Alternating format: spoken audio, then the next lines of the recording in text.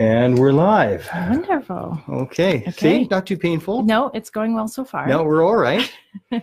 All right. Now I'm good to go too. Once I get the better equipment, I won't have to jump back and forth to make it happen. Lorraine, thanks so much for being here today. Oh, thank you. I'm so honored to be able to come this week. So really my delight. So could you just introduce yourself a little bit and what's your academic background? Okay, for sure. So my name is Lorraine Smith-McDonald, or just Lorraine. Lorraine? My academic background is a bit interesting, actually. So I'm currently a doctoral candidate in the Faculty of Nursing at the University of Calgary. And what that really means is that I'm working on my PhD and I've passed the preliminary exams. In terms of my previous background, I actually started training as a chaplain a long time ago. Yeah, so my original training is actually in chaplaincy. And I had actually intended to become a military chaplain. And so in a long, complicated story, I kind of accidentally, purposefully, as I call it, kind of stumbled into the military and veteran world. And so I started my training actually as a chaplain. I have a undergrad degree in philosophy and ethics, which most people would probably make fun of, but I have actually found to be extremely useful, particularly in my career. And then went and I did a Master's of Divinity, which is a 4-year program. I did it at St. Augustine, so at the Toronto School of Theology. And at that time, as I said, I was actually training with the intention of actually going into military chaplaincy. That in itself is a long story, so we can maybe pick up on that in a second. It didn't end up happening, again, for another long story, which we can also pick up on. And so I kind of wasn't quite sure what I was going to do. I had written a master's thesis, particularly on, at the time, moral injury and post-traumatic guilt. And I had done it because even though I hadn't become a chaplain, a lot of my classmates had gone into the reserve program. And I had a lot of connections at the time with the Canadian Armed Forces. And so this is probably around sort of 2000, starting in 2007 and going into 2010. And so there was obviously a lot of interest in terms of troop morale. Troops were deployed to Afghanistan. So there was kind of a Canadian consciousness, and then also kind of a consciousness in terms of the fact that, you know, with colleagues who had gone and done the reserve program and who were serving over the summers and then in their reserve units, I certainly heard a lot of discussions about some of the challenges that Padres were facing in terms of troops coming home and weren't doing well and trying to figure out what to do with that. So I wrote that thesis and was a little bit lost with my life. So I wanted to go back and do some more clinical training. And so I did a second MA in psychotherapy and became a certified counselor or a counseling therapist and sort of moved into the mental health world for a little while. And then I was offered the opportunity to come do a doctoral degree. Okay. And so when I was put in that position, they said, well, what do you think you want to, you know, it's always the big question. What do you want to do? What would you like to research? And, you know, I had sort of tentatively thought of a bunch of different ideas, but really I think on my heart was really the idea that I wanted to go back and continue research with this population and continue to do more work in that area, because I really felt like we were still struggling, you know, that there was still more that we could do and greater understanding. And so what's the pull for you towards the military in general? Because that seems to be the common theme. Yeah. There's a military core there. Why? I think because I had a huge respect for it. My grandfathers had served in the wars, you know, traditional kind of great grandfathers, great uncles, all those kind of things, you know, the traditional. And I had actually always intended to go into the military, actually. So I think most girls usually have posters of, this dates me here, but you know, the Backstreet Boys and those kind of things. And I had posters of, you know, F-18s and guns, and yeah, I was a bit odd that way. I don't think my parents were like, we're not quite sure about this one. So you were thinking Air Force back then? Actually, I was thinking probably infantry, but I really like things that go fast. So, so I was like, oh, maybe. Unfortunately, I got really bad eyes, so I knew. Why were you thinking infantry as a lady? Because that's a tough go. It is a super tough go. I had, just to share with you, when I got to the 3rd Battalion, I never got to meet her, but the first one was there. Okay. And we just crossed paths. Okay. You know, don't know if I ever met her, but it was interesting. Even back then in '92, there was, and she had just finished her 3 years and got out. There was the feedback from, you know, from the guys, the actual what people were saying was really a split. They had some people that were, it's infantry man, not infantry woman, and you know, that sort of thing. But all in all, the majority, they were like, shut up. She did her job. She kept up. Shut up. And it was a defense of her. This is in '92. Oh, wow. And so when I read the biography of the lady that was the first infantry officer with the Van Dews, you know, and the horrible time she had, I said, well, that's because it was with the Van Dews. You know, maybe if it was with the Royals or the Patricias, it would have been an easier go. But would have been more respect there. But the struggle of anybody to make it through. There was 18 people on my battle school course, only 5 graduated. And that's kind of normal, you know, and it's usually bigger numbers. We were the scraps from holding platoon that went through. But you hear about started with 30, graduated with 10. Absolutely. You know, and the people that don't make it, sometimes they are permanently injured physically because it's tough training. Yeah, absolutely. So why infantry for you? Okay, why would you even consider that silliness?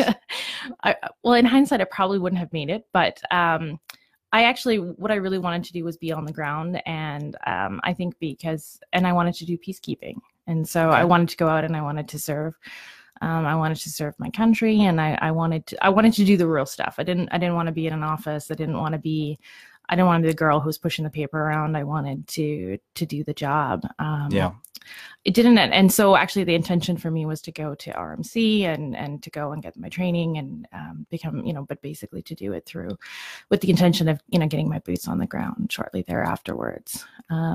So it didn't end up happening for a variety of reasons. But that was what I had always wanted to do.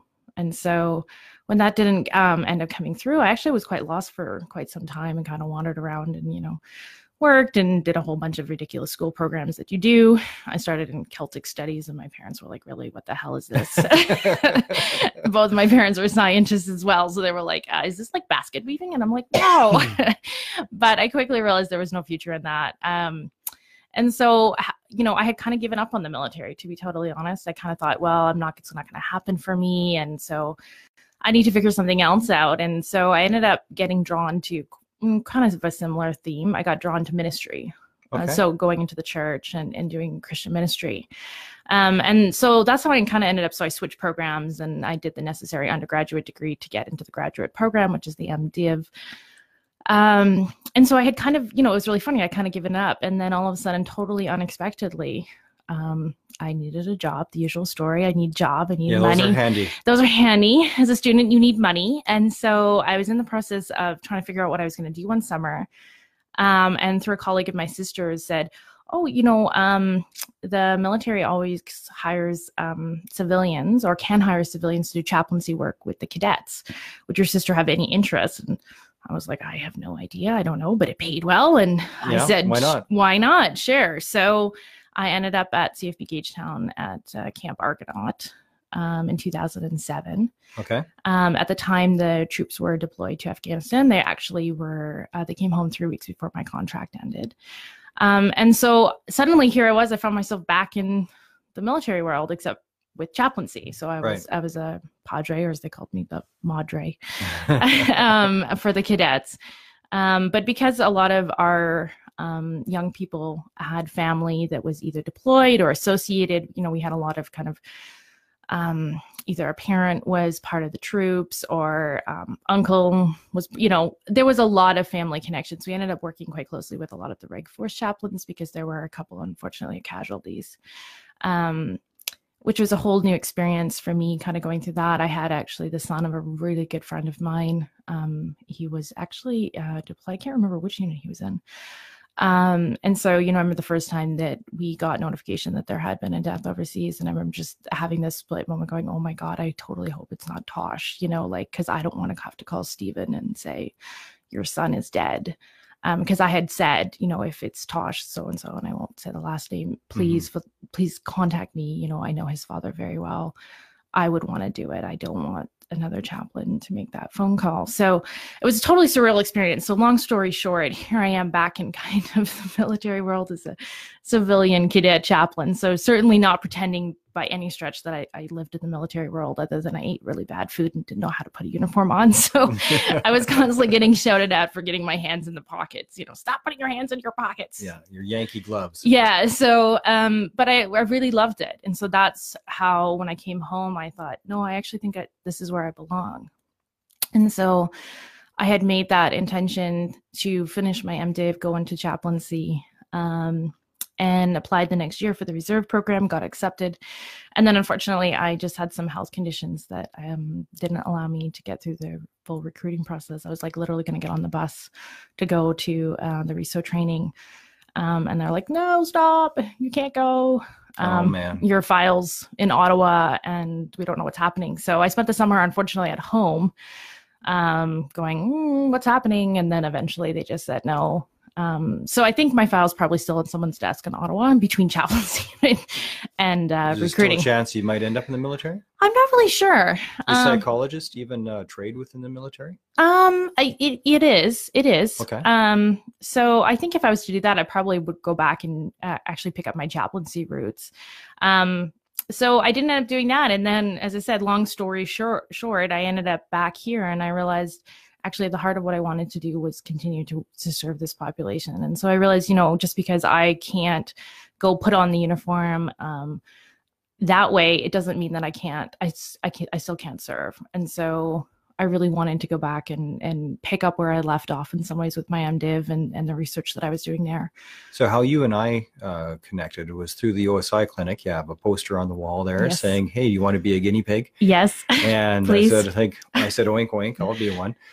And we met and had an interview. Now, you've had how many interviews with veterans now? I've had 20 interviews. 20 interviews. Yes. So I'm so grateful. I loved your email. I got this email from Mark the first time and all it said is, I'm in. And I was like, this is brilliant. Like that, how more military can you get?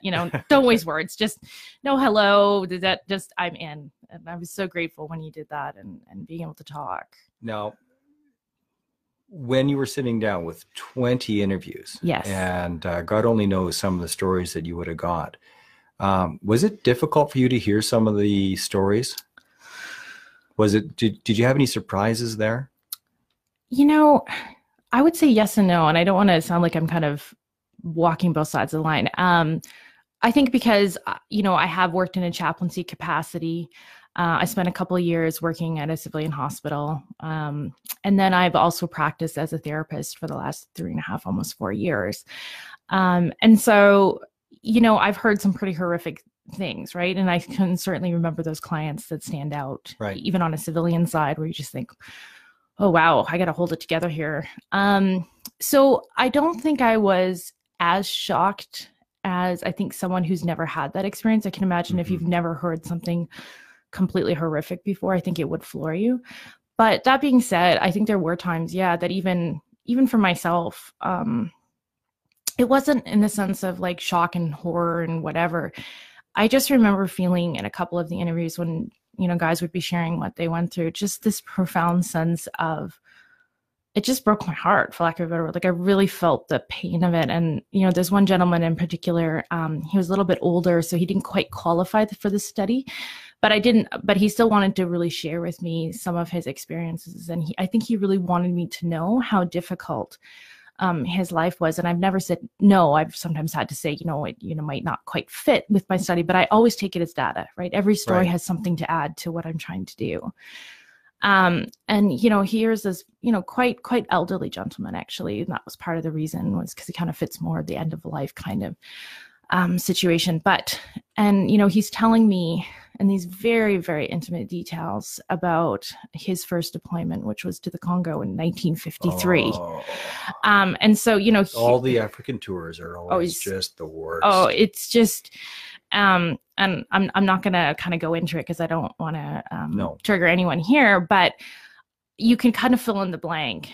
And it was, I have to say that, and there was one other gentleman who actually was part of my study, who had worked in special forces and had gotten captured in Bosnia, and had been tortured, who shared a little bit with me about that. And I think those were probably the two worst in that sense, just because it was just so unbelievably horrific and evil what had to take place and what did take place to them.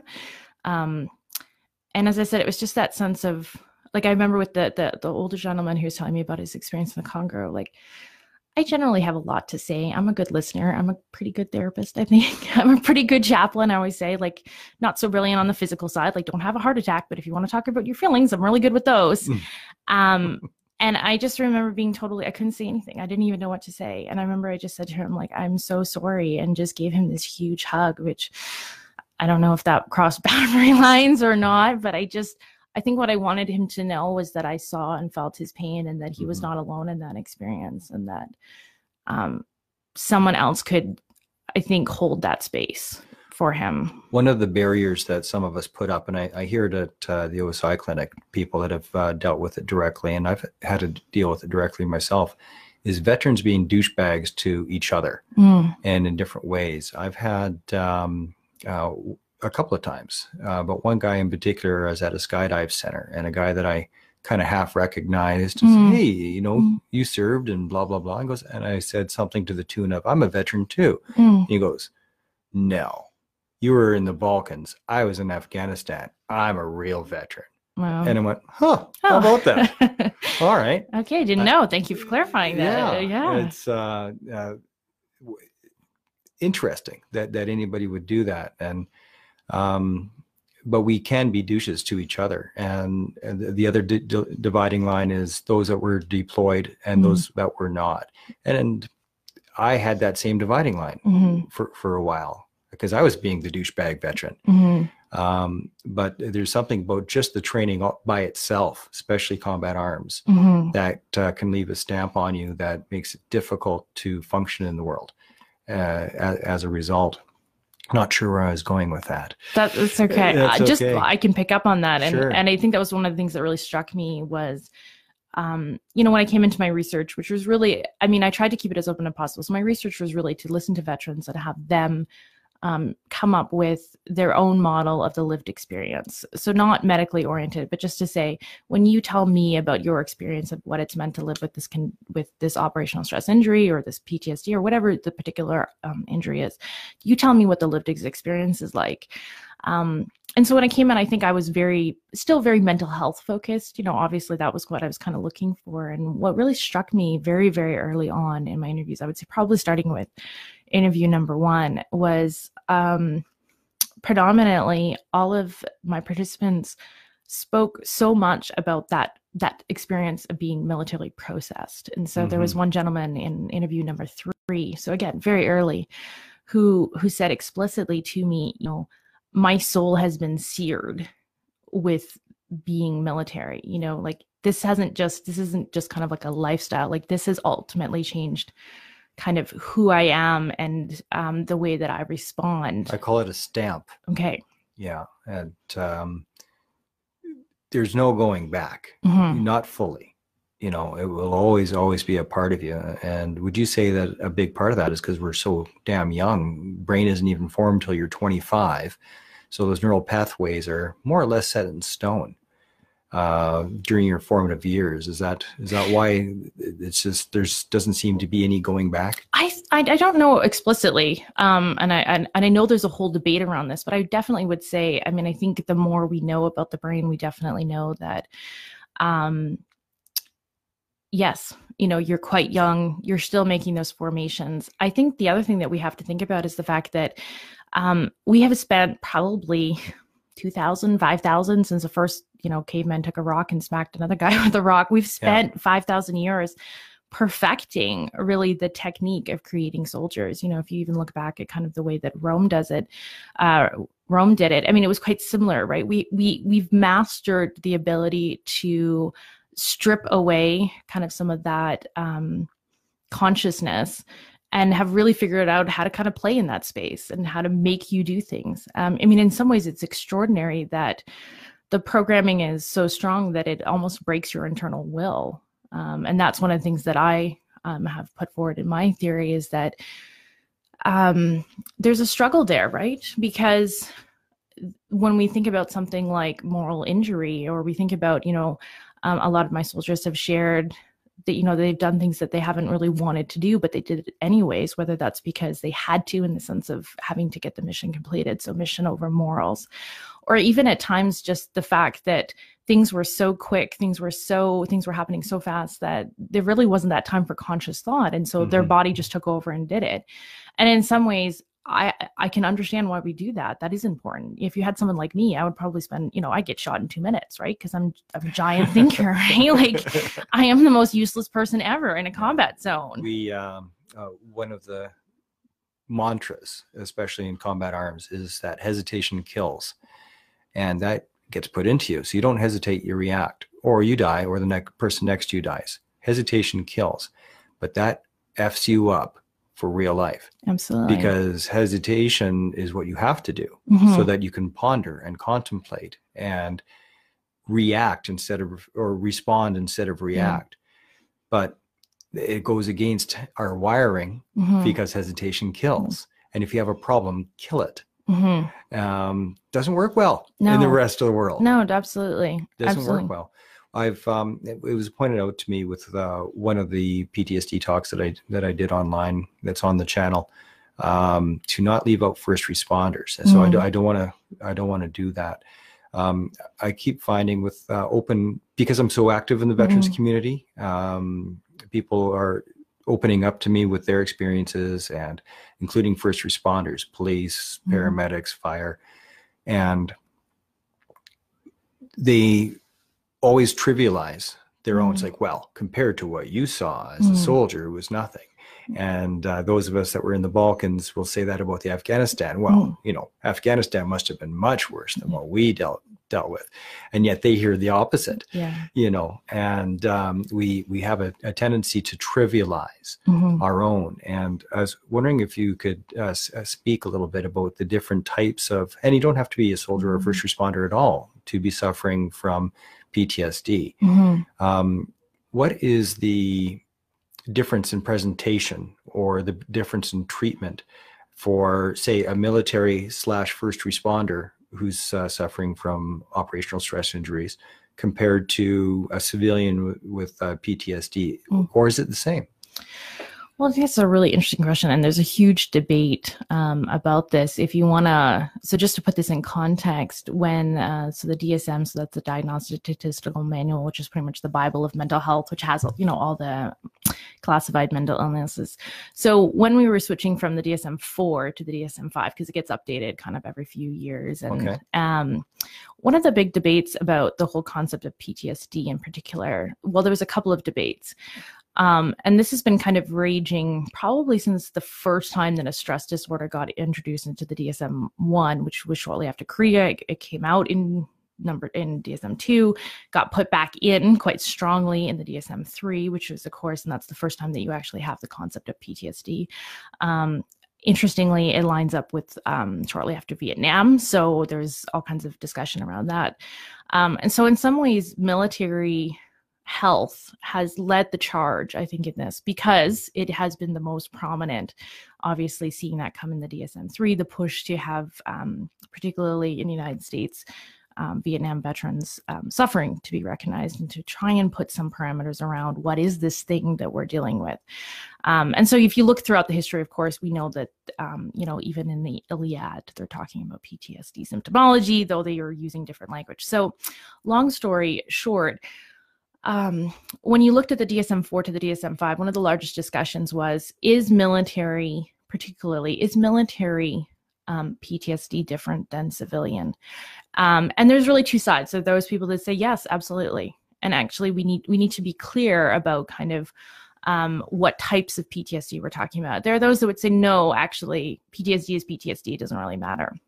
I think one of the more interesting things that's come up most recently is that they're starting to show that when you go through a traumatic experience, one of the factors that seems to indicate whether or not you're going to have a struggle with it. In other words, it's going to be more challenging for people to process, accept, and overcome, is whether or not that trauma is person to person or person to something else. So specifically what they're saying is whether or not that trauma can get internalized as being, this is about me being victimized. So whether or not we personalize it. And so traumas that happen sort of largely things like natural disasters, freak accidents, those types of events, as traumatic as they are, and we should not just, diminish the trauma that people do experience and those effects, mass flooding that we've seen, or even, the fires in Fort McMac. But it seems like there's a slight difference in those, in the sense that people don't necessarily take them as personal. In other words, this is not a personal attack on me. However, if you go to the opposite extreme, we know traumas like particularly sexual traumas are profoundly problematic in terms of helping people overcome them, because not only do they physically are they a violation of someone's personhood, there is also often, because unfortunately a lot of sexual abuse we know comes from people that they know, very rarely is it a total stranger. It is this sense of, you purposefully chose me and did this to me. The betrayal. And so that piece I think is really interesting to think about. And I kind of think soldiers are kind of in the middle. And one of the things I proposed. Well, with family, the sense of betrayal is stronger because the expectation of trust and safety is higher. Absolutely. And within the military community, especially the Army, and especially combat arms, and especially the infantry, the expectation of, you have my back, I have your back, is higher. So when that doesn't happen by your own people, the moral injury is greater, because the expectation of trust is higher. Absolutely. And it feels like you're doing this to me. And in some ways there's a legitimacy to, potentially a legitimacy to that. So I think when we think about soldiers, I think our soldiers or military personnel, I think the other challenge that they face is actually, I think, around this whole question of kind of moral injury and how we address their PTSD. And I call this very loosely, and I mean this in kind of the broadest sense, they're also often both victim and victimizer at the same time. So what I mean by that is that obviously with the person who's been sexually abused, we kind of know in some ways kind of how to frame them, the narrative that we want the person to get to, or help them put themselves back together again. So obviously we want them to process out the trauma specifically. So that could be physiologically through somatic, it could be EMDR, PE, so that's prolonged exposure. So we want them to help them process out the trauma. And then we also want them to help create a narrative that fits for them around that shattered sense of selfhood. So I'm not a victim, or it wasn't, I don't need to be afraid for the rest of my life. I can be strong. It didn't happen because of me. It happened to me. It did, exactly. And so we're kind of clear. I think the struggle sometimes with, and this is even something that, sorry, I apologize. No. And just making sure you don't get caught up. Yeah. That's come out in my research is, I really feel for veterans, because they can often be, as I said, both victim and victimizer at the same time. So, for example, the story of a gentleman who lost his friend in Afghanistan to an IED, clearly victim, right? Truly, truly victim. And the guilt that he feels there.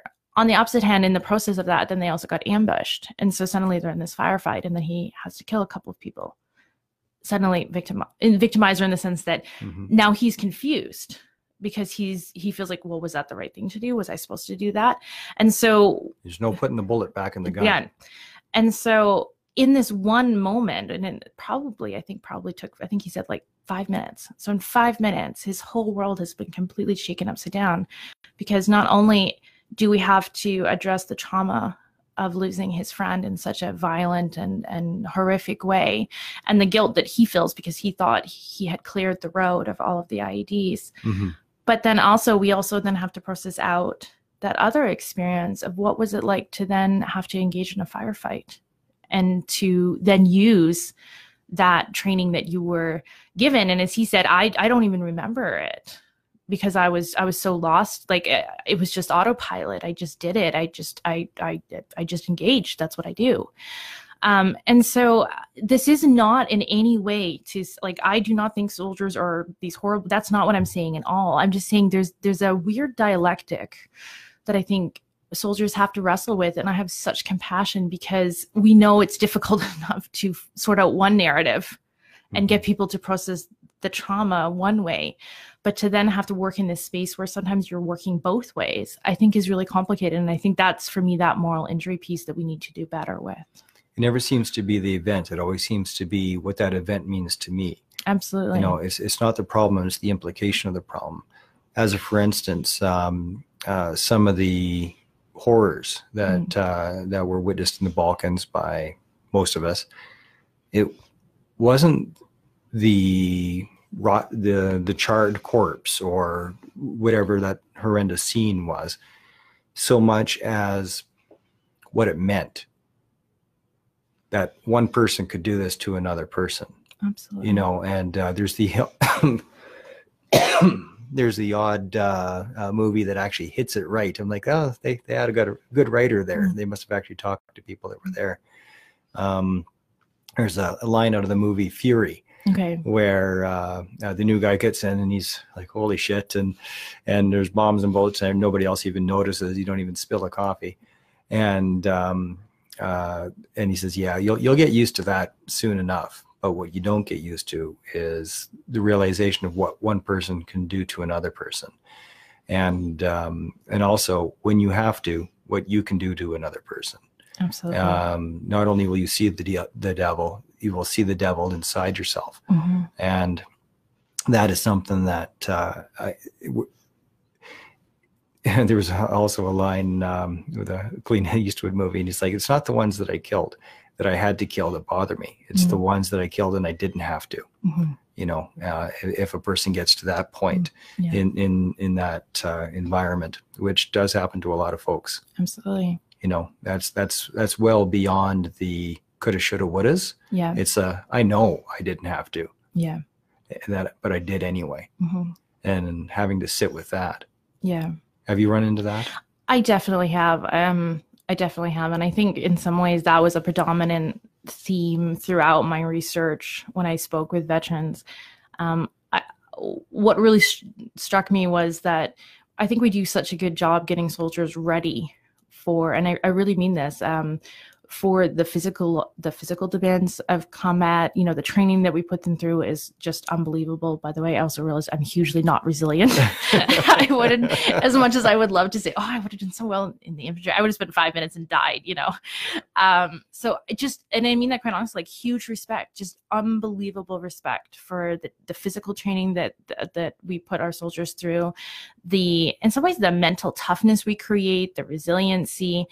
I honestly, I am in just such profound awe of some of the things that people have done or have had to do, just, you know, physiologically, just, you know, in terms of, you know, hiking all night, you got this pack and then you got to go combat and you haven't slept and still holding it together. Like that is great. Like, ask my husband, if I don't sleep well, it's not a good day for anybody, you know? Yeah. So the hallucinations kick in around 36 hours without sleep. Good to know. Good to know. If you ever want to know what it's like to have some kick-ass hallucinations, stay away for about 36 hours and then they start to kick in. Awesome. Especially if you couple that with extreme physical labor. Okay.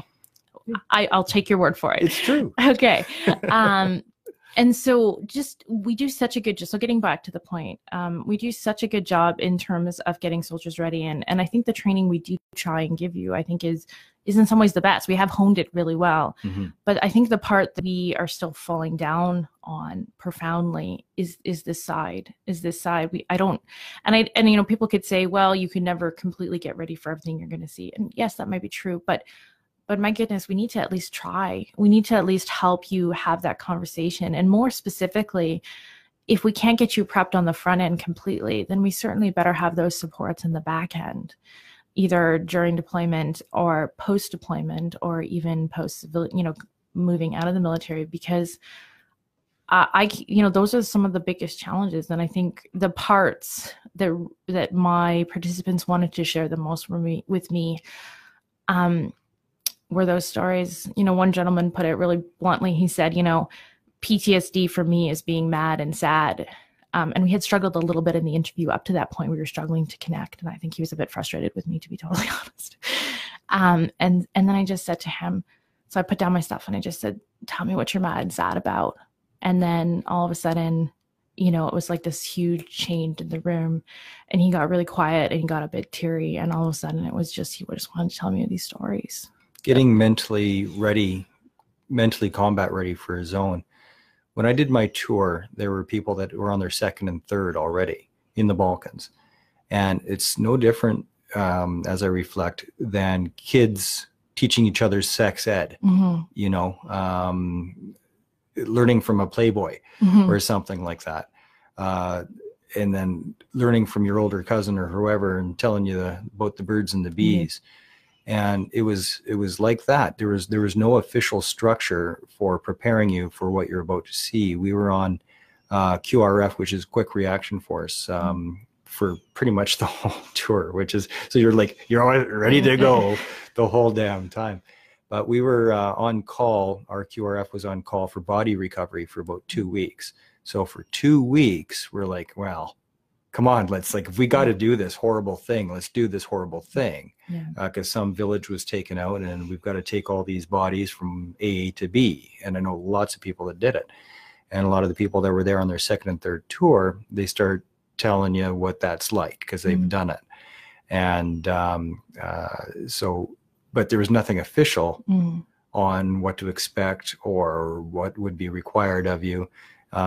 Just like kids learning sex ed from each other instead of from like some sort of process for trying to understand something that cannot be understood. Yes. You know, like, you take Vicks Vapor Rub and you put it on your top lip or in your nose for the smell.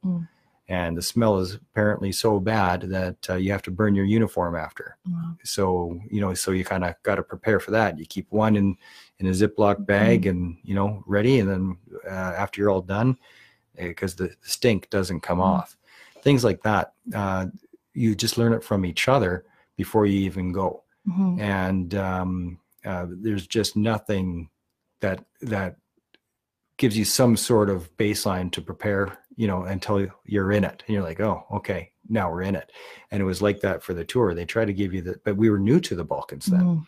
And we'd been a peacetime army for so long that there just was no way to formally get you prepared. You know, not really.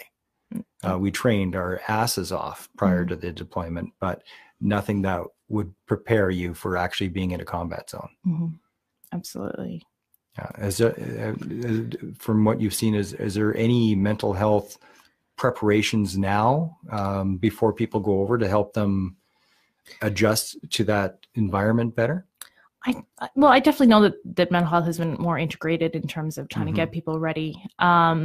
I know that here in Canada, the Royal Canadian Chaplaincy Service is also taking up that call and is trying to get people more, I guess, you know, spiritually, however you come to understand that for yourself, more spiritually ready. Because I think at the heart of a lot of what you end up seeing in combat, I think it challenges or questions, you know, the base of our humanity, you know, those kind of deep spiritual existential questions, you know, even if you're, you know, non-religious or don't necessarily believe in God. I think, as you said, you know, at the heart of it, it's this question of how could one human do this to another human, and what does that mean? So I do think there is beginnings of that, and I think people are trying to get that together. I certainly know, if you've ever heard Romeo Dallaire speak, I've had the pleasure of meeting him a couple of times, and that is his big call, that, you know, we need to have, you know, a center and we need to have preparation as much as, you know, we go and do physical fitness.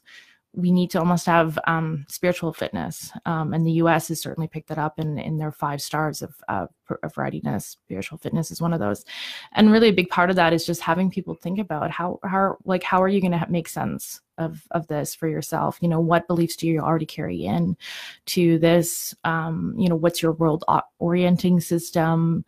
How are you going to manage some of this? But I think we also need to be better for the back end as well, because I do think, again, we can think about it all we want. And I'm extremely humble because I've never been there. And so I know I can never, I mean, I'm speaking from a civilian perspective. Mhm. But I think we need to do better on the back end. And what I can say is that I think in general, we do struggle with holding that space sometimes for people to work through those questions and helping people to work those questions, right? Those are fundamental questions. And they can't be ignored, and we can't push them under the rug, and they're not secondary to other experiences. I think what the literature is starting to show is that those unresolved issues, whether it's anger, whether it's bitterness, whether it's resentment, whether it's guilt, whether it's shame, if those feelings are left unresolved, then we know that is linked to linked to an increase in duration, intensity, and severity of mental illness symptomology. And of course, the ultimate consequence, suicide. Suicide. Lots and lots of it. Absolutely. For me, at the heart of suicide, I think is, and I've had to even see this in some of my participants, which again, when you asked me, was I shocked? I was surprised by how open people were about either the number of times they tried to commit suicide or their struggles with suicide, and how, again, for me, how heartbreaking that is, because at the heart, for me personally, this is just my personal opinion, is hopelessness. Mm-hmm. And what have we as a society and as a community and as a military, what have we done that we've left you in a space where you think there's no hope? Hopeless and pointless. One of the challenges, especially if you've been in a combat zone, there's nothing more intense. Mm-hmm. You hear of guys doing high risk activities, the fast motorcycles, mm-hmm. Skydiving, 24 mm-hmm. jumps, trying to recreate that intensity, and you can't. Mm-hmm. Nothing that you can do. Skydiving gets fairly close. Mm-hmm. It's such a crazy environment. It's a wonderful thing, but nothing ever puts you back onto that edge again. Mm-hmm. And that makes it feel pointless, mm-hmm. just life in general, because you'll just never, I guess that's why people get addicted to heroin. They mm-hmm. call it chasing the dragon. Yeah. Well, we chase the adrenaline dragon. Mm-hmm. And there's this hollowness, this emptiness after, mm-hmm. and the sense of purpose, mm-hmm. because when you are a part of something that's big and there's thousands of other soldiers that are there, and it's a giant operation with the multi-million-dollar equipment and everything, it just feels like you're a part of something huge mm-hmm. and purposeful. Yes. Whether it's right or wrong, mm-hmm. who cares? It's purposeful, that it's big and it matters. And then you never, ever mm-hmm. find that again in your life. That creates a hollowness. Mm-hmm. So I every now and then get somebody tapping me on the shoulder and asking me questions about PTSD, what is it, mm-hmm. and other veterans in particular. And there's a couple of first responders in my mind that I think I'm fine, mm-hmm. I'm good, but I can see through it. PTSD and OSIs create a blind spot. Would you agree that our self-awareness, that the problem is ours, that the world isn't a bunch of assholes, it's actually I'm the asshole? Do you find that that's a blind spot?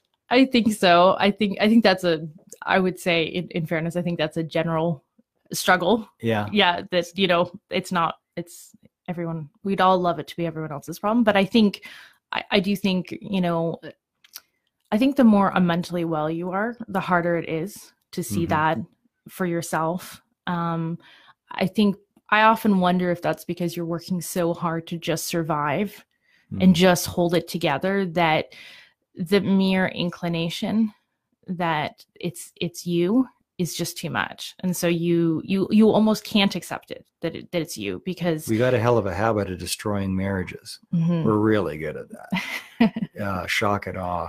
What are some of the red flags that we might be able to see in our own lives that have us go, oh, maybe there's an operational link there, mm-hmm. and maybe I should go to just talk to somebody. Right. What are some of the flags that maybe we can see? I think relationships are probably the first place that you can start to see the flags. I think mm-hmm. you need to look around you And well, first of all, look at what relationships are still in your life. So even looking at, do you have any relationships in your life? If they are, who are they with? Did you lose anyone? And if you did, who were they? And were they important to you previously? I think as hard as it is, and I can absolutely totally appreciate this, especially as I said, when you're struggling, when it feels like you're drowning. But listening to what is the general theme of what everyone's telling me. There is, my interview number 3, shared very much similar experience, was really on a downhill slide. And it was this really old, mean, crusty guy that he was working for, who he was like, wow, this guy's mean. Yeah. And one day, after losing his mind at, I think he was a trainee, the trainee had done something wrong. It was in a mechanic shop. And as he said, in the military, screaming at your underling for 15 minutes is totally acceptable. In the civilian world, not so much. Not so much. So he kind of lost his mind on this poor young trainee because he didn't put the wheel on properly. I don't remember the details. Not important. The point is, the reason he shared it with me is he thought he was fine. He thought it was like, this is totally normal. And then this really old, crusty boss of his came out to him and said, wow, dude, you got to tone it down.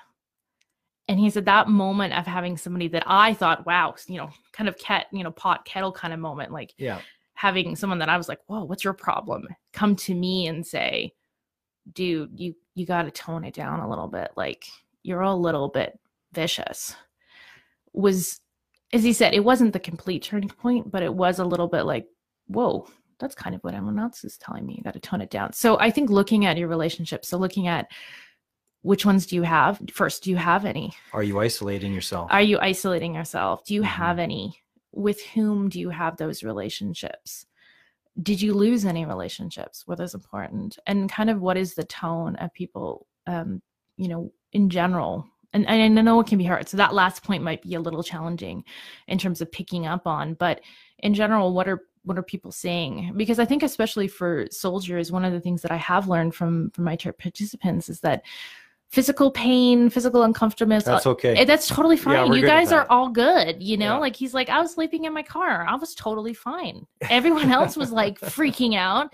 And he's like, it's covered. It's warm. I'm not on the ground. I was on a quad trip with a bunch of realtors years ago. And they all got like, their fifth wheels and motor home and everything else. And I had the back of my truck with a cot and a tarp. And I thought I was like, pretty good. I'm high, I'm dry, and a storm was coming in, and everybody's like, Mark, you're not really. I'm like, dude, this is actually pretty Gucci. Like, this is the Soldier's Hilton here. Exactly. And they're just like, oh my God. They're like, I don't know, just like, I'm fine. So I think the relationships is important. I think also picking up on kind of some of those spiritual things, that we talked about. I think asking yourself, am I hollow? Am I empty? Do I feel hopeless? Have I lost a sense of meaning and purpose? Are those depression symptoms as well? And the relationship between depression and PTSD, it seems like you can't really have one without the other. I think you can. Well, statistically, you can. You can't have one over the other. Soldier populations, it seems like there is a lot more comorbidity between PTSD and depression. I also think there's, again, that overlap with sort of, I think of PTSD, depression, and moral injury, right? So, are you angry too? Are you angry? The moral injury, when we originally met and we did an interview, I talked about our tour, Roto 4 on the Croatian side was famous among our little circle for moral injury because of the leadership. How we were treated by our own leaders was unbelievable. And we get around the campfire to this day, and the anger. Matter of fact, I just made a post on Facebook on one of our pages and mentioned a name or two. And the feedback's like, oh God, I thought I was finally good. And then you had to bring up that name, and now I'm just wrecked for the next week. Like, oh my God, I'm so mad. And there's something about that moral injury that just doesn't go away. What do you have to say about the impact of moral injuries? Like, and how do you use that to spot it in yourself, like, oh, this is actually something I need to work through? Well, so moral injury in terms of a topic is relatively new from a psychological perspective. I would say it's come up in the last probably 10 years in terms of being an accepted concept. I would say before that, I think it just kind of got plopped into sort of spirituality and religion. I think if we look historically, that's kind of where we would see it. It's very interesting when you look at some of the Aboriginal First Nations tribes that would do purification rituals for their warriors coming home. With the idea of sort of, at that time, casting out the demons before they were allowed to come back to the tribe. So there's some really interesting things that kind of come up historically, but not to get sidetracked too much on that. In terms of recognizing it for yourself, without copying out, I mean, I think it's different for everyone because each of their experiences is going to be different. My rule of thumb for myself as a clinician when I'm working is the things that bother me 24 hours. So I really follow a Buddhist rule, which is that you have 24 hours to either let something out or it'll become stuck within you. And so I really follow that rule as a clinician and as a person. So I have 24 hours. Let's say the guy cuts me off, on traffic this morning. I'm raging. I have 24 hours to do something with that rage, or it gets stuck, according to a Buddhist rule. And I tend to follow that for myself. So I think about it in terms of I need to either get rid of this, I need to let it go, I need to vent it out and be like, oh my gosh, you won't believe what happened to me, which then is usually followed with what I'm trying to work on for myself, which is forgiveness practices, saying, okay, this happened, but I can forgive you, not in the sense that I can say what you did was okay, it was dangerous, it was stupid, but I'm not going to hold on to that anger. I'm going to let it go. I'm going to let it go for myself. I've had a few people reaching out to me about they're just barely hanging on, and because they haven't put down this and they haven't put down that, and the bitterness and the hanging on to the negativity, which brings me to something I wanted to talk to you about and ask you about, was the portion of recovery and coping that is mindset.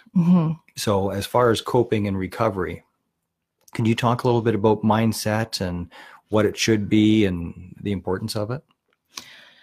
Well, I think in terms of mindset, we definitely know that it influences so much. And we know that there's the possibility for what we call post-traumatic growth, right? Like there is a way that is possible to heal and to grow from this experience. It's not necessarily the death sentence in some ways that people see it as. And I think this is a struggle across mental health, right? The first time a client is formally diagnosed with whatever it is, it can absolutely feel like a life sentence, but it doesn't have to be. And I think healing can happen. And I think there is something so amazing. And I have seen this, in my own life and in my clinical work.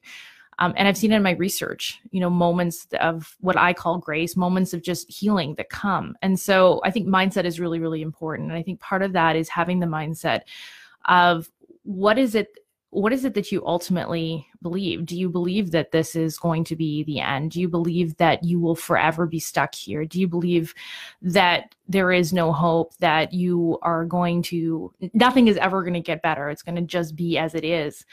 And I think part of that mindset really is helped by and comes from living witnesses, because I think when it's so dark, when you're so lost and you don't see it, you need somebody else to come show you the light. And this is why I'm such a big believer in peer mentorship and having support, because you need somebody when it's really, really dark and it's hard and you're barely holding on. You need that person to come who is the light and be the living testament, the visible witness of there is hope. And so having that mindset, I think, also comes from seeing, because we're tangible creatures. We need to see that somebody else like me has found a way through, has managed to come out the other side. And and that's the strength of the peer support groups. Absolutely. Every other Tuesday, we're in a peer support group. Mine was yesterday. Tuesdays are always an ass kicker, because I'm in therapy at 9 a.m. for an hour. And then the peer support group starts at 11.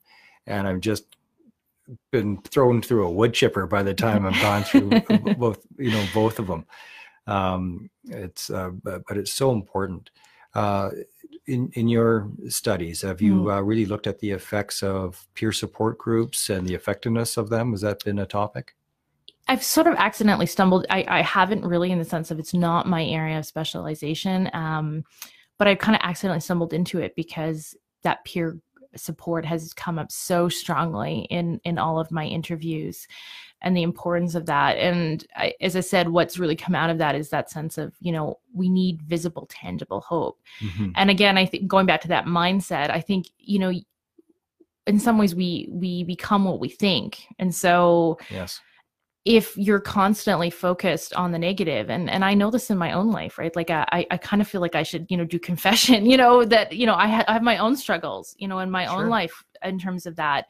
But the more you think about that, in a silly way, for example, being part of academia, it's long, it's a 5-year program to get through your PhD. It's hard work. There are some days where it's a real struggle. And the more you think about those struggles, or the more you get together. And yes, I actually think venting and lamenting is quite helpful. But at some point too, if that's all you're kind of doing, then all you think about is, oh my gosh, this is so hard. I don't know how I'm going to do this. Versus having a colleague say, okay, it's hard, but I'm going to pick you up on Sunday morning and we're going to go and we're going to get 4 hours of writing done. Do you have any favorite books on mindset that, No, if you have any that you recommend, I'm always looking to learn. I mean, not that I can specifically think of. If I think of anything, I'll probably think about it in the car. In our peer support group, one of the ones that keeps coming up that I read years ago that I just love is The 4 Agreements by Don Miguel Ruiz. Okay. So The 4 Agreements, it's a Toltec wisdom. It's just so baseline and simple, and easy to connect to and to relate to. So The 4 Agreements with Don Miguel Ruiz is a good one. And people actually tell me that my book, that's right there, Why Not Me, available on Amazon.com, that it is, I'm a firm believer that one of the reasons I was able to survive and function periodically at a decent level was because I wrote that book. And in hindsight, I'm like, oh my God, it was my own PTSD survival guide. Mm-hmm. I just didn't realize it at the time. There's and something I'd like you to share and straighten me out if I'm wrong. But I believe that there is 2 lines for recovery. There's coping and then there's healing. Yes. And they intermingle and they blend. But there's, I think it's helpful to, when you're looking at an activity for dealing with it, with dealing with OSIs and PTSD, that you identify, am I coping or am I healing? Yes. Now, coping, I believe, makes room for healing, but if all your focus is only on the coping mechanisms and you're not actually healing, it's going to be a slow boat. Would you agree with that? I would agree with that. I think there is a difference between, coping and healing. I mean, other people have put it like surviving versus thriving. There's a variety of terms that are often kind of bantered out. As I said, there's even, clinically this whole idea of, post-traumatic stress disorder or post-traumatic stress versus post-traumatic growth. So I think we are sort of moving into that space of sort of recognizing that there are those 2 things. And the way I think about it is, I think coping they are intermingled, right? They're not straight lines, they're not parallel, they intersect into each other. And, some days just coping might be the best thing that you can do. And that's great, hang on to that. But the way I think about it is coping is sort of, how do you manage those? It's sort of like managing those conditions. How are you managing the symptomology, for lack of a better word? So, how are you managing those triggering moments? How are you managing today's a bad day, I'm super anxious, or today I'm struggling, I have a lot of negative thoughts, or today I'm feeling very low, or I'm feeling very hopeless. So for me, coping is kind of like dealing with the symptoms, and that's extremely powerful. And as I said, some days coping is like, just ticking the box with coping is like amazing, and you should be extremely proud of yourself, right? There's so many armchair psychologists because I am involved with so many of the veteran Facebook groups, so I see these conversations that are shaking my damned head. Well, just go for a walk in the woods. would you fuck off?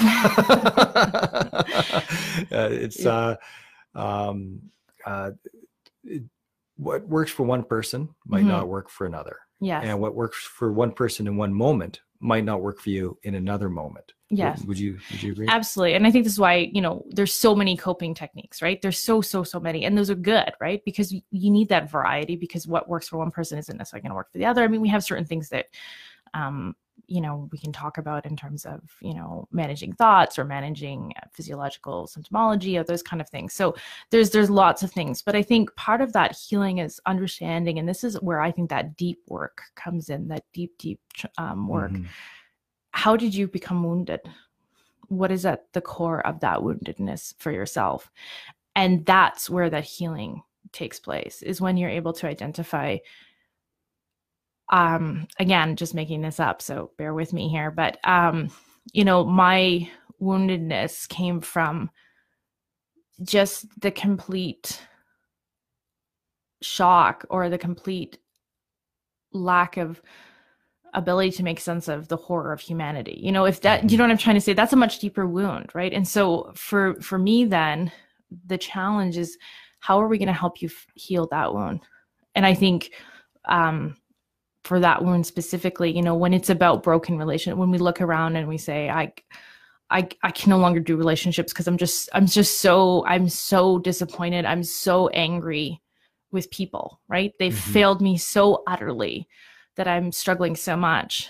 Then the hard work, the healing work then is, how do we help you reestablish relationships? How can you be healed by other people's love for that woundedness? Because ultimately that's the only thing we can do, right? We can let in, and I think part of that is that it's holding that space and not rushing people, but holding that space to have that lament, to have that grief, to have that pain acknowledged, but then working on a way to find out, how can we begin to heal that woundedness? So each of that woundedness might be completely different for all of us. But one of the surprises in my own journey is that through therapy and everything else, is that it's not the event, it's what that event meant to you because of your entire life prior to that event. Because you are not what event. That is not what makes us. We are a mosaic of everything from birth to now. And we are all of that. So if you have a particularly upsetting story from childhood, then you go into the military, there are force amplifiers and compounding effects that, so that if you have two people, and I said this in one of the videos that I did, how we can be douchey to each other. And I've just seen it again and again. There's a couple of people that had a good tour on our tour, and they said, well, what the hell is your problem? He's like, dude, you're in the back of the storeroom. Like, really? Of course you had a good go. And then there's others of us that did not have a good tour. But even if you were a fire team partner and you're side by each, and you go through the exact same event, and the event affects the one person, but not so much on the other person, it's because you're different people. So what happened prior to that event, it creates your filter. Yeah. And that's how you, am I am I on track here? No, Top my ear. No, for sure. I mean, who we are is hugely experienced, right? I mean, I have three sisters, so I always look at my sisters and think, wow, how are we related? But even though, I mean, some of the core of who we are probably is very similar, and that's absolutely influenced by, how we grew up, our parents, and just wired differently. But then, that's expressed very, very differently. How we each experience certain things in our life and certain traumas were very different depending on everything from, our personality to the age to, and so on. So absolutely. And I think that's the challenge, is that it can be a struggle to necessarily identify what those core aspects are, because they're going to be different. And that's why it takes, I think, time, and it takes that hard work, and it takes that therapeutic relationship to be able to, not just with counselor or a therapist or whoever it is, but, with other people, because identifying what is that is for you is challenging. And I think it's the scariest work. It's the scariest work that we have to do in all of our lives, is looking at sometimes those deep wounded experiences and ask ourselves, as you said, what was it about this experience for me that was so profoundly hurtful? What do you have to say about some of the people that put up walls? I tried to get to this one earlier and then I got sidetracked. A fellow at the OSI clinic that said, well, I'm airborne and you were just infantry, so you can't understand me. And you have that same sort of, you can't understand me because you didn't do what I did sort of mentality. And I've heard that about, my therapist doesn't actually understand. And how important is it, or like, what do you say to these people? Like, from my perspective, I try to explain to them, like, they don't have to understand what it's like. They only have to understand what that it has an impact, and that it has, like, how would you delineate that? Like, how would you deal with that, or what do you say to these people? I think it does matter. I mean, I do think having people who can understand our experience the most is very powerful, right? And that's why I do support that peer relationship, right? Because having someone who can understand intimately, whether it's because you're a veteran or you're a survivor of sexual abuse or whatever it is extremely powerful. But I don't think, and I have seen, I have experienced that for sure, when people say, well, you don't know what my experience is like. And I'll say, absolutely, I don't completely.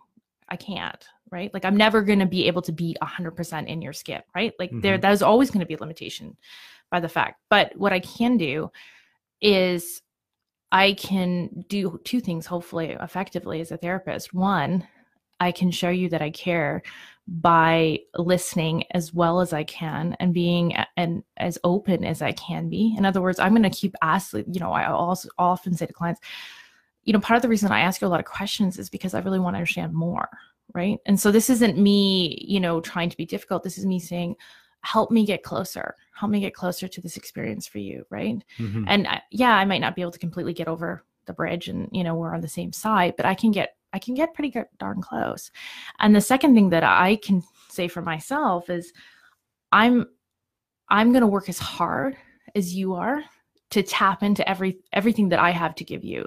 So I can tap into all of my feelings. I can tap into my sense of anger. I can tap into my sense of injustice. I can tap into my sense of disappointment and pain. And regardless of the experience of the veteran, what I would like them to understand is that there's different modalities of therapy, and your therapist can be a guide through that modality. You can't take yourself through the modality, which is a process, but you can, regardless of what the trauma is, and you can go through ART or whatever it is, and you guide them through that modality and put them through that process. That does help, and it takes the foot off the gas pedal. What I try to explain to guys is that, no, you're not going to get fixed, but it's going to take the foot off the gas. Yes. It's going to go from unbearable to tolerable. And then it's going to go from tolerable to much more tolerable. It scales. It's always going to be there. Yeah. I believe. But it's just, will you be able to function in life without this being, the dark cloud would just be a little less dark. For sure. It's just more manageable and livable. And I think you bring up an interesting point too, that different modalities of trauma therapy are going to require different things, right? So obviously if you're doing a more kind of traditional talk or narrative therapy, then there's going to be a lot of, that kind of lots of talking, lots of deep questions, those kind of things. But if you're doing something like prolonged exposure or art, it's going to be a different type of relationship because it's more of a process that you're working through. So the relationship really depends on kind of where you're going. But I think it's one of those, and to sort of summarize your question in terms of, what do you say to people who say, well, you don't understand my experience? I would say first, absolutely, I don't, right? I can't say as a civilian woman, but to treat me, you don't have to. But I was going to say, so absolutely, but to treat you, I don't have to completely. What I have to do is be clinically competent. And I think more importantly, or I shouldn't say more importantly, actually being clinically competent is pretty much the key, but I would say equally importantly, I would say my job is to be there and show up and show that I can care, right? That you are more to me than just patient number, whatever, right? Like that I care about you and that I am here to do the work with you. Yeah. To support you in that and to offer you, the most that I can offer you, which is my clinical expertise. Has there been any big surprises working with veterans? Any holy shit moments?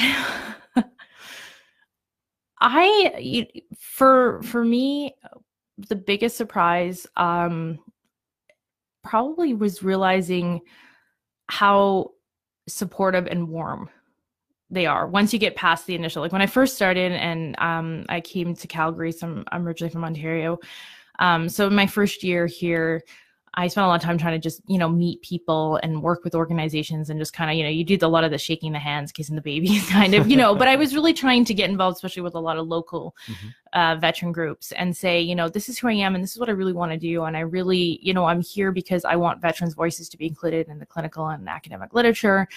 I'm not here to just, toot my own horn. I really, really want to listen to what veterans have to say. And, of course, I show up as me and veterans take one look at me and usually there was a lot of giggles and laughing, and I was told just, go screw myself in a variety of fun and interesting ways. Yeah. And, it was a little bit humbling at the beginning for sure. And I have to be totally honest. When I started the project, I started recruiting and I had no one for quite some time. And I remember thinking, oh, wow, this is going to be an interesting PhD because I have no one.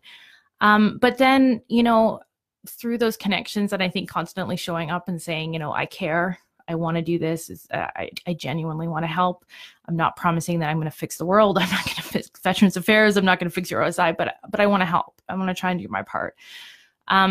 It was amazing for me. And the biggest surprise was just how all of a sudden, I think when I showed up and showed that I cared, just how committed those guys were to come out. One of the purposes of this podcast, and as we spoke about before, it's not the PTSD podcast. Mm-hmm. It's all kinds of different topics from real estate to whatever. But for the veterans components and in the title lines, it's always going to be obvious that it's a PTSD talk. It's the idea of having a force amplifier for peer support. And it's not a therapy replacement, but I'm thinking this might work as a peer support augment for when people are home and alone and they need a little connection time to explore themselves, that they can come to the podcast, pick the episode and go through it. When you watch the first couple ones that I did the 11 causes of PTSD, which I pulled right out of my ass. It's just based on my own observations of what I've seen and my own journey. Was I off in left field on any of those 11? No, I don't. I think so. And I have to say, I'm gonna bracket this by saying, my experience is more limited. I'm relatively new. A lot of this I'm basing off the conversations that I have had. So, I'm not a therapist who's worked 45 years in the field. So let me just caveat that. But I would say no. Actually, we had talked about those 11 causes previously about a year ago. And then when I, reheard that podcast, and especially because I am sort of getting to the point in my own research that's, I'm putting my own theory together, or it's not my theory. I guess it would be your theory. I'm putting the theory that veterans have proposed in terms of what that lived experience is about. And I would say for me, no. I think part of it is that those 11 causes, I think we have to be clear in the sense of from what veterans have shared with me is that they're not causes in the sense of like A plus B. So I had this and therefore I got PTSD. Causes / contributors. I almost see them more like events. I call them events that open the door. And I think really what they do is that those events, when they're unresolved, when you go through an event, particularly a traumatic event, and it's unresolved for you, or more especially when it begins to eat away at or disrupt or dysregulate or cause discongruence between especially who you thought you were, what you were doing, why you were doing it, and what the reality is, that's very problematic, right? Because we're kind of, humans are creatures, we like conformity, we like certainty. And so the way I think about it is it kind of starts to open the space for this wave, this oscillation to start happening. And the more and more that intensifies, particularly if you start to have more experiences that are unresolved, or the intensity of that unresolution gets bigger and bigger and bigger, then at some point it feels like there's a tipping point. And then for a lot of my participants, that's when they said, that's where those formal diagnoses started to come in. So it's not necessarily, as I said, that it's like A plus B equals, it's not like traumatic event, therefore you're going to get PTSD. But I think what's so curious is that for me is that it opened the door for those. And I often wonder from my personal perspective, if that's because, as I said, it really starts to build this discongruence in self and self-unity. And one of the most interesting things that's come out of sociological and psychological theory around self, and this is a very contentious topic, so you could have lots of discussions about this, but this whole concept of whether or not we have a true self is very hot at the moment. But the reason I bring this up is that one of the biggest theories that is starting to move and starting to gain a lot of sort of empirical data is that when we lose our morals, that seems like the biggest reason that people would say that their self has changed. So a lot of this work is actually coming out of issues with like Alzheimer's and dementia, right? And so when people would say, well, I've lost my husband because he's no longer who he was. Right. So when researchers go and ask those spouses and say, well, what is it about it? Is because he doesn't have his memories? Yes, that seems to be problematic, but not hugely. Is it because he doesn't have his traditional personality traits, right? Like he used to be friendly and smiley and happy, and now he's grumpy and whatever. And they would say, no, not really. And what they discovered when they kept pushing and pushing and pushing, people would say, well, he's not the good man that he used to be. He's doing things that he never would have done before. Right. And so I find that so interesting, looking from the veteran perspective, because I think if that's true, if the way that we define who we are at the core of who we are is this person, particularly this good person, and when we disrupt that, and I think anyone who's had a traumatic event, that gets fundamentally disrupted. Mm-hmm. And we don't resolve that. I wonder if, and again, this is literally a hypothesis. I wonder if that's not the seed or the seed of what begins to start to unravel for people and who they are. And subsequently their mental and their physical and their mental, their emotional, their physical and their spiritual health starts to struggle as well. Mm-hmm. I don't know what you think about that, but there you go. Well, it's like we were speaking in my simplistic way of looking at it. It's a stamp that is left on you after you have seen the devil. Mm-hmm. Whether that's figurative or literal, it's irrelevant. It's the same. Once you've seen it in others, in the world, and in yourself, that is something that that leaves a hell of a stamp and has consequences that have to be managed and dealt with and overcome, mm-hmm. at least to some degree. Yeah. But Lorraine, I think we're there. I think so. Thank you so much for doing this. I can see that we would probably have a few more. Would you be able to do this again? Absolutely. If people are interested, presuming you don't get like a million comments saying, oh God, not the redhead again, please. I would be delighted. Thank you so much, Mark. Well, thank you. And this is going to help people. And so we'll be sharing it for anybody that's watching. Make sure you share this on or for anybody that that is served and may be struggling. First responders as well, police, paramedics, etc.